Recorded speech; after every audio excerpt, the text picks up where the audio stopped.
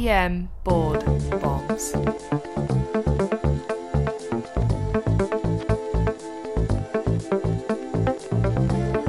All right, welcome back to another Board Bombs podcast where we help you study for boards, but in reality we help you study for #EMLife, one rapid podcast at a time. I'm Blake Briggs. I'm joined today, the amazing, the incredible member of our team, Dr. Marlena Wasiski. Welcome back. Hello. It's great to have you back. How's life? Life's great. Glad to be here as always. Good to have you. We are back again talking about another amazing topic in emergency medicine. You know, last week we talked about cardiogenic shock, which was, let's be honest, pretty much just bashing everything about the code sepsis protocols. It was fantastic. It was the usual rampage on lactate levels and 30 cc's per kg protocols. So this week we're going to try to stay on the good side of many consultants, especially urology, and talk about how you don't need to call urology for the majority of these things that we're about to talk about, which is really going to make them really happy. So for each 15-20 minute episode, you gain high yield board knowledge. As we like to say, come for the stems, stay for the content. You can find us on Twitter, Instagram, or as Ultifat said last week, all of the Facebooks.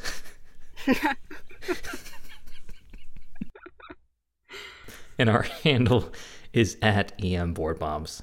So let's dive into it. We got an interesting stem for you today. 67-year-old male arriving to your ED with complaints of abdominal pain. He states this has never happened before. He says over the past few days he has had increasing difficulty initiating a stream and only dribbles of urine come out. You ask him to describe his pain and he replies immediately saying, "It feels like I'm going to have a baby." One of the nurses hears this and chuckles, leaving the room saying, "That patient said they feel like they're going to have a baby." Unfortunately, another nurse hears this and assumes it's a female, so alerts the charge nurse saying, "There's a female patient in room 10 feeling like they're about to have a baby." The charge nurse activates Code Stork, your hospital's response team for deliveries, and the neonatal response team, OBGYN, and L&D nursing team are paged. The baby warmer is also brought outside the patient's room.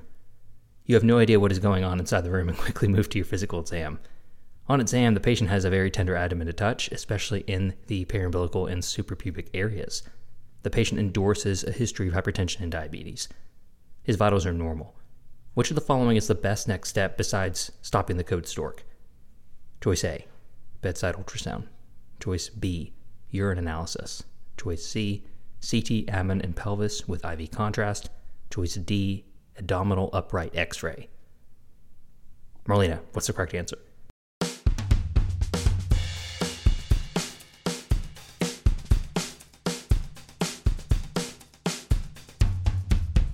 The correct answer here is A, the bedside ultrasound. Woohoo! POCUS for the win. We talked about POCUS last week in cardiogenic shock. We're going to talk about it again this week, just all over ultrasound. Hey, before we get into that, tell us about EM Rapid Bombs, why people need to sign up and stop just listening to the main podcast.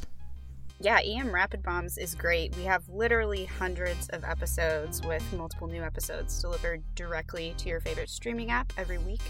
It allows you to maximize your studying with, 2 to 3 minute focused episodes and focused question stems that you can just integrate into your daily life. Drip learning. No boluses here. No 30 cc's per kilo bolus. This is maintenance fluid learning. Ooh, I love that. That's good. This is like that time when you're closing the gap with DK and you're toward the end. You've already won the game basically, but you're just easing the landing, D5 infusion with some insulin. Exactly. It's just that time, you're just doing the nice little infusion. That's awesome. Yeah, so don't waste your time studying for just the test. And that's the best part about this. You're not just doing, question banks where you forget the answer a week later. You're optimizing your time, you're listening to our rapid board pearls. They'll help you with life too. Cool. So what are we talking about today? Obviously the question stem was pretty helpful. It's that classic, middle-aged to older male coming in with this complaint, but it could be other people too, right? So tell us about what we're talking about. Yeah, so we're talking about acute urinary retention today. It's much more common in older men, usually because of the prostatic enlargement. That specifically can be set off things like BPH, UTIs, medications. We used a 67-year-old man in this question stem, which was what you'll probably usually see on the test. And that's because 10% of men in their 70s will have an episode of acute urinary retention. And by the time they're in their 80s, it's literally a third of men will have an episode of this. So pretty frequent, increasing with age. Yeah, it's an unbelievably higher amount than I was expecting. Yeah. It's like cataracts, right? It's more abnormal if they don't have it. Well, what's even funnier about this is whenever a man comes in complaining of pain with urination or something like that, we always immediately jump to UTI, even though that's like insanely low compared to this problem. Exactly. It's like we always try to get the UA, and we're like, oh, we'll just look for UTI. And I'm like, what are your chances of finding UTI in a 70-year-old male versus acute urinary retention?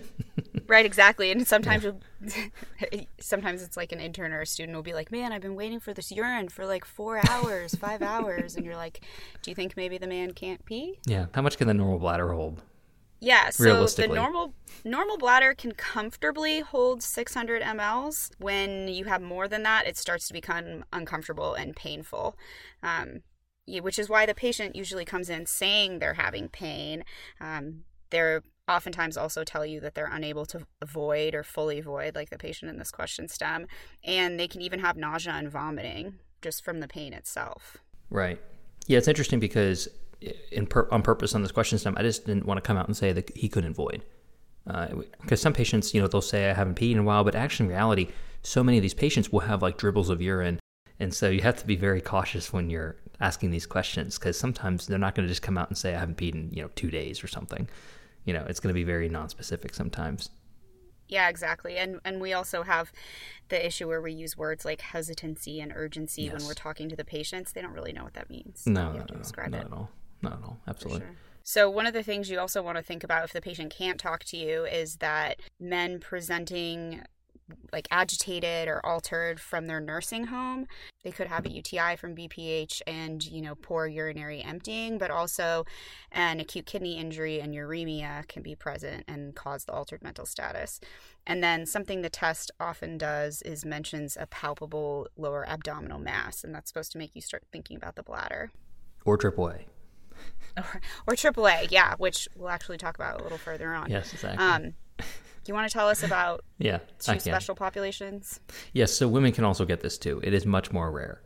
And if they do have it, you need to really evaluate other more rare causes.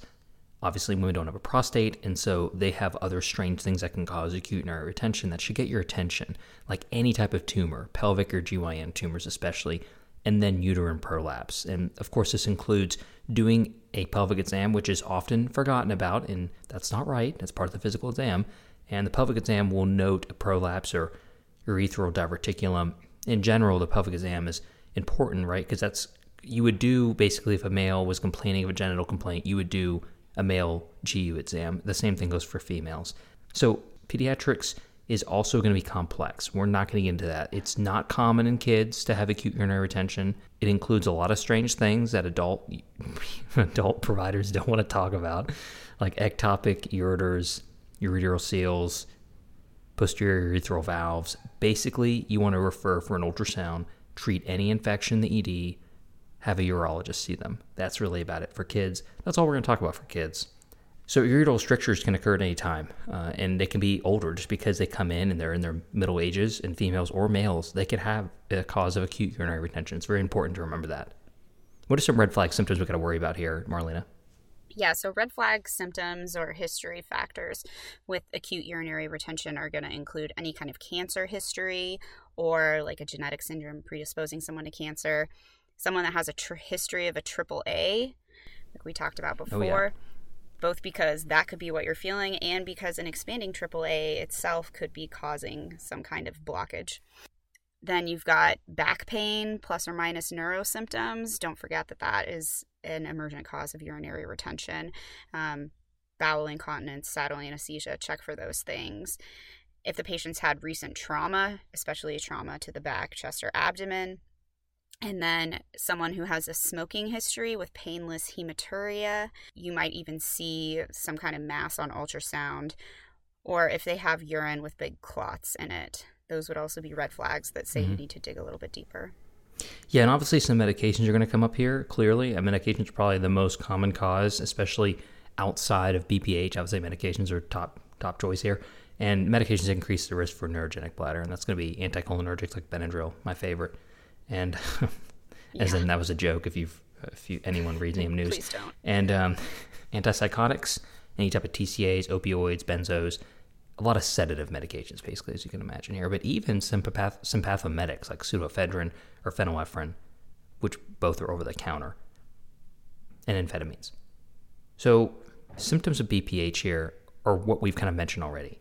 Long-term, over a lifespan, males are going to have hesitancy, incontinence, intermittent symptoms, frequency, fullness, urgency, nocturia. They may dribble a little bit at night. Remember that this is all caused by extrinsic compression, so the urinary strain will be weak even when the patient is straining. If you do a prostate exam, and you don't have to do a prostate exam in the ED for patients presenting with, uncomplicated, straightforward acute urinary retention. If you have a concern for prostatitis or neurogenic causes, that's a whole different story. But in general, this isn't from prostate cancer. BPH is not a cancer thing. It's a just long-term health problem that has to do with being a male and you get older. Smooth, firm prostate. There's no nodules, no induration. Patients are typically started on alpha blockers, and they'll need potentially some type of surgical treatment in the future, and that's really none of your business or nothing that really matters right now.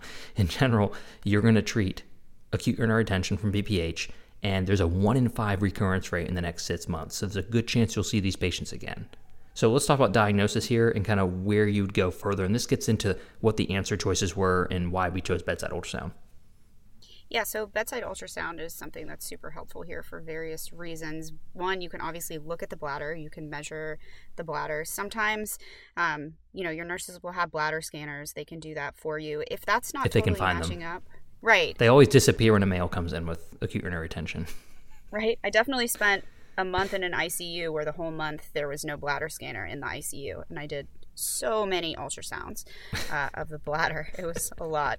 But then also, if what the bladder scanner is measuring doesn't quite make sense, just get your ultrasound and do it yourself, because sometimes they pick up other weird things that aren't supposed to be what it's measuring. So when in doubt, do it yourself. It can be helpful to get a post-void residual immediately after they've attempted to urinate, and know that in men, greater than 100 mLs is abnormally high. And that can develop because of loss of bladder contractility that happens with chronic obstruction. And then remember that amount, 600 mLs is what's comfortable. Anything greater than that with an inability to empty is going to be concerning. So you can also extend your ultrasound up and look at the kidneys, and that should show bilateral hydronephrosis, because in BPH obstruction, it's from the lower urinary tract. So if you are seeing unilateral hydronephrosis, then that would be concerning for something else. That's a really good point. Yeah, definitely. In renal insufficiency, remember, you can always see the hyperkalemia, uremia, acidosis. Right. Yeah, and if it's on that note, if the bladder is completely obstructed for a long time, the patient can start having a post-obstructive AKI, and you'll see that creatinine rise potentially. The big thing here is you want to avoid giving a lot of antibiotics, though. I see a trend, especially with residents and students, to think about giving antibiotics, even if it's just uncomplicated acute urinary retention, and that's not the right call. If the UA looks pretty bland, you can always follow up with a culture, and you should probably, be a good antibiotic steward here and not just throw antibiotics at something, especially Cipro. Yeah, God, please don't. I love when patients tell me when I do have to treat UTI, and I'm like, "Hey, what are you allergic to?" That kind of thing, and I'm like, "Oh, we just, we've been on Cipro a lot." I'm like, "Don't you worry, I'm not going to give that." They're like, and with my AAA history. Yeah, my tendons. I play tennis. And just a quick plug here, we do have EM Rapid Bomb episodes on post-obstructive diuresis and on how to interpret urinary cultures. So right. Yeah, we do. We cover a lot on urine analysis in peds and adults. And Iltivad has several episodes on acute urinary retention. So it's pretty interesting stuff. So check that out for more details on how to not overprescribe antibiotics and the right antibiotic choice too. So why don't we talk a little bit more about the bladder scan ultrasound? What are you doing here? Obviously, after you confirm with the bedside ultrasound, that's basically the next step after this question, right?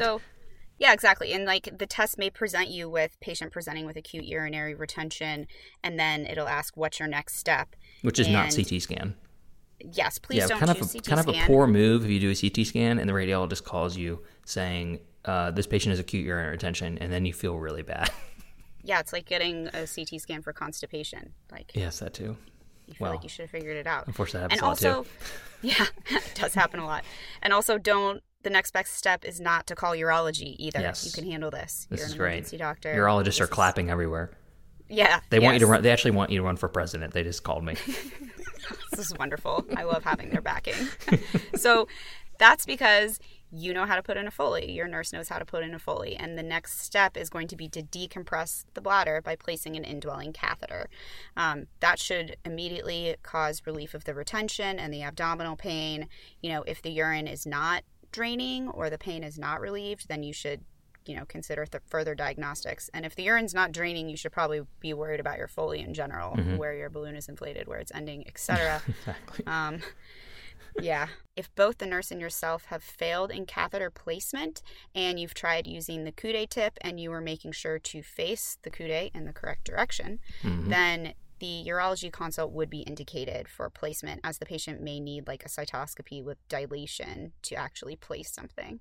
If you don't have access to a urologist in-house, then you get to do this fun, crazy sounding procedure where you place a suprapubic percutaneous catheter. Please use ultrasound for guidance. If you have it, you're essentially aiming for 2 finger breadths above the pubic symphysis, but I don't think that's something that most of us would ever. So I've done one of these. Oh, well, there you go. And so it's easier than putting an ultrasound guided IV. You're aiming for a large target.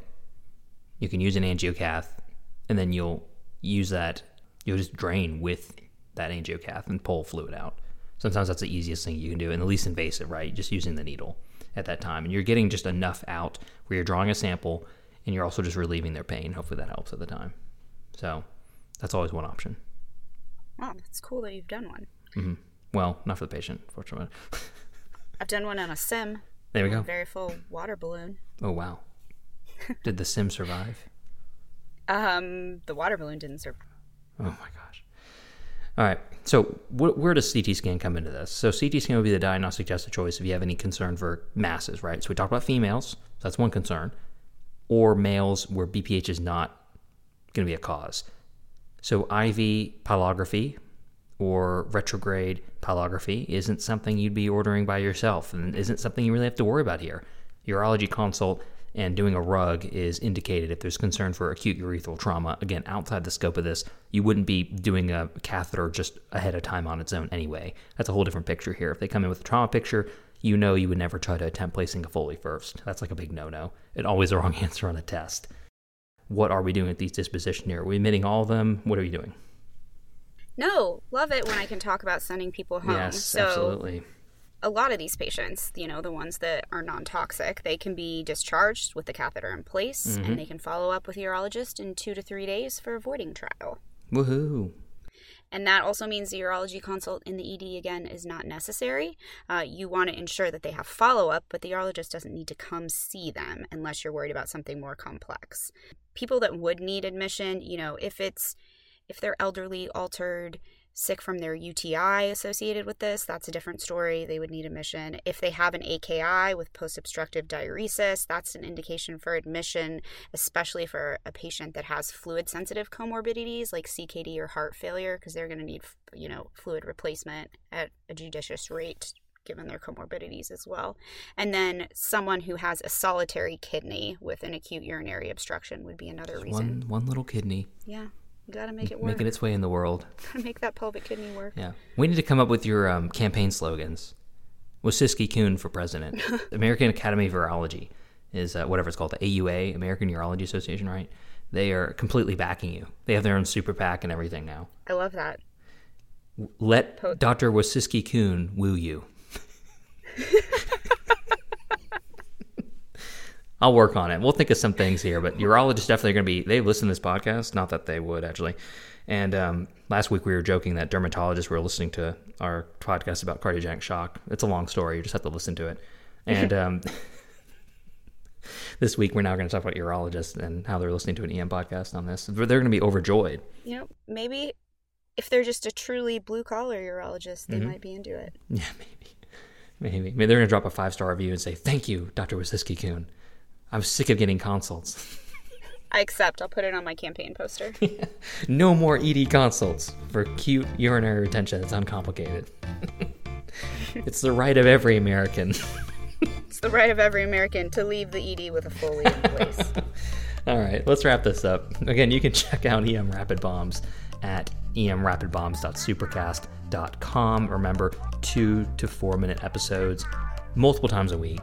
Drip learning. We are in full support of urologists having the weekend off. And EM being an independent field. Anyway, thanks for listening. You got anything else, Marlena? No, catch you next time. See you next time. Thanks for having us. Bye-bye.